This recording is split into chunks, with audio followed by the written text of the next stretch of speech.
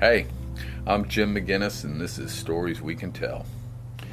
At its heart, reflections on history, literature, and music, stories about individual journeys and struggles and victories. It's about Americans, America, or as much as I have seen. I've been teaching and coaching down here in my hometown of Melbourne, Florida for the past 35 years, and 3 years ago I wrote a book called Tending to the Past. Imagine that, Reflections of an American History Teacher. Since then, I published a collection of poetry called Point South, mostly about my love for Florida. Surely a verse or two will slip in from time to time. Many years ago, a friend of mine gave me two cherished gifts, a book of Frost poetry and a John Prine record.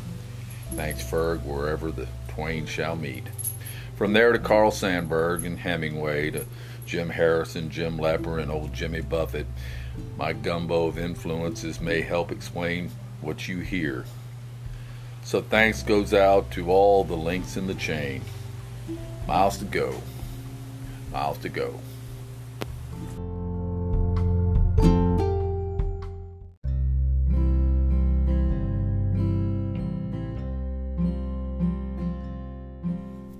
Good morning. I was a little under the weather this weekend, but I rallied. Wanted to keep the momentum up with tending. This is the story of how we begin to remember, as Paul Simon would tell us. I was sitting on the back porch pondering Eliot's Treason, reading just my second book of this, the hurricane season. Again, it dealt with Jefferson, and yet another look at the mystery of America. My attention shifted first to the brown dog lying at my feet, and then to all my summer chores that would take me out into the heat.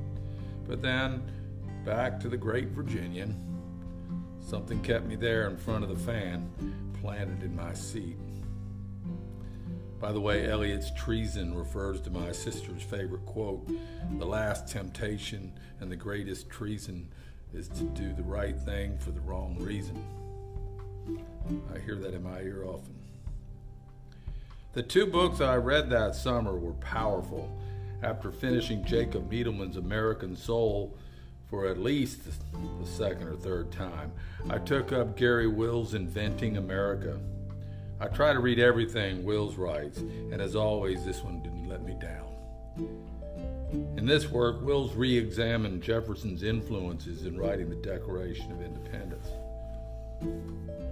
On that humid morning, I read on, one more lesson he had to teach, of his belief in a moral sense, a benevolence slumbering in each. "Don't need a prophet or a prince," said he, "to tell us right or wrong. An inner voice, the conscience, it's been here all along." The Liberty's apostle owned a slave, or several, or many. How could it be that he was first to write a law to set a people free, but could not bring himself until the end to emancipate dear Sally? A hero? You say now with the sin that he commits, he preaches from the pulpit of the hypocrite. A hero? I say yes, because he's fallen. Hypocrisy, our favorite sin. And Jefferson knew his crime. He saw it plain. He smelled the stench and felt the pain. But if moral contradictions are the measure of a man, then who is worth a damn among us? And I've heard others say it, from the deep and dark recesses of our own self-betrayal, there the force of moral vision rises. Thomas Jefferson departed from his contemporaries by embracing the moral sense, a conscience, as a separate faculty, believing it to be the basis for all politics and morality. Now, the terrible irony of Jefferson's philosophy lies in the burdens of his own conscience. By embracing the principles of liberty and equality far beyond his contemporaries, while still clinging to the depravity, his word, of slavery, Jefferson wrestled with the moral instinct he claimed exists in all of us. I guess it could be said that this conscience allows us to know what's right, but it doesn't necessarily compel us to do what's right. That contradiction haunted the red-haired wonder all his days.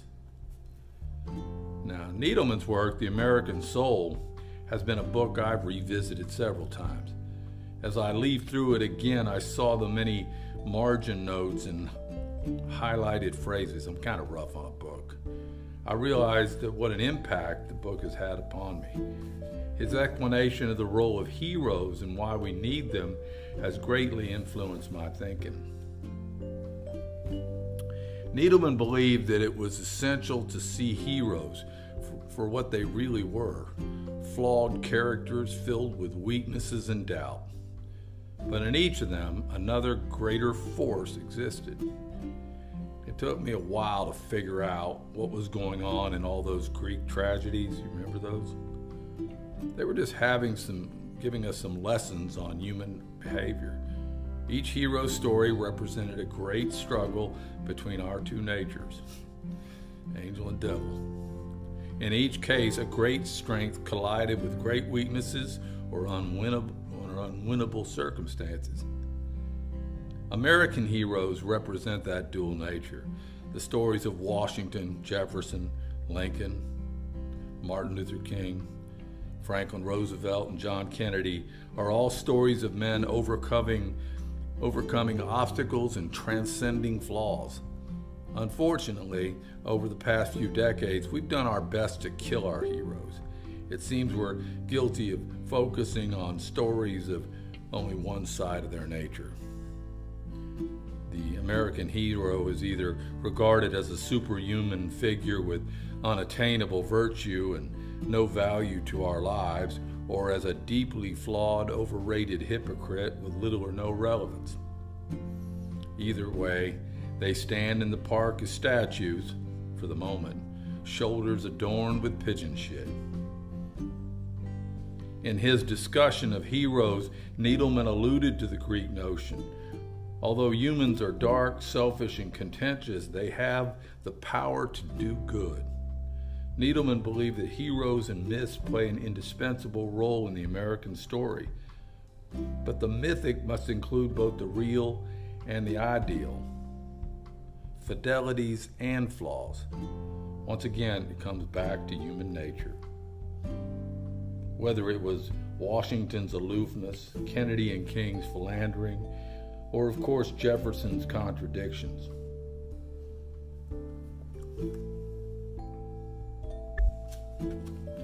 We don't get to keep parts of America. We get all of it. There are many American stories yet to be told, but not for the sake of replacing other ones, but to add to our narrative. In the words of Reagan, multiplication, not division.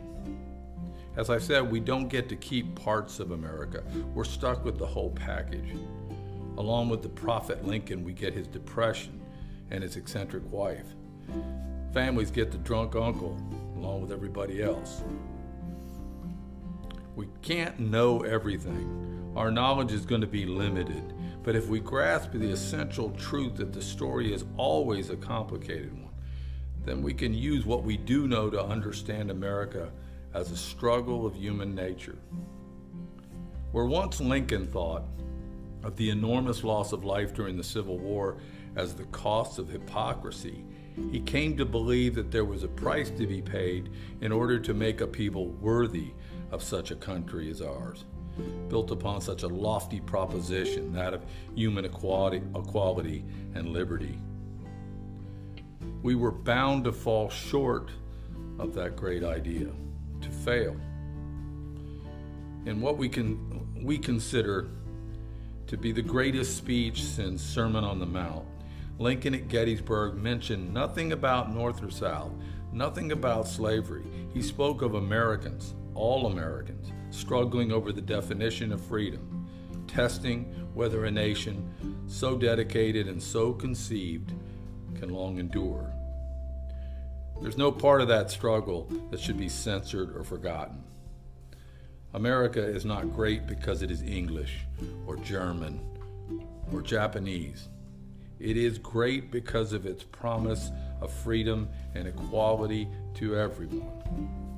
So maybe this is a story, as Paul Simon says, of how we begin to remember. Not only should we stop trying to block out pieces of our past and knock them down, we need to remember more. It's about bearing the burden of our collective past and how we become worthy, as painful as that is sometimes is. We should be courageous enough to look at all things over which the American flag is flown, good, bad, and ugly, remembering Sand Creek and Wounded Knee, along with Selma and Concord. Bring us closer to the idea. Maybe that's it. What we are withholding makes us weak, as Frost said, and we must forthwith find salvation in surrender. Have a good day. Fair winds.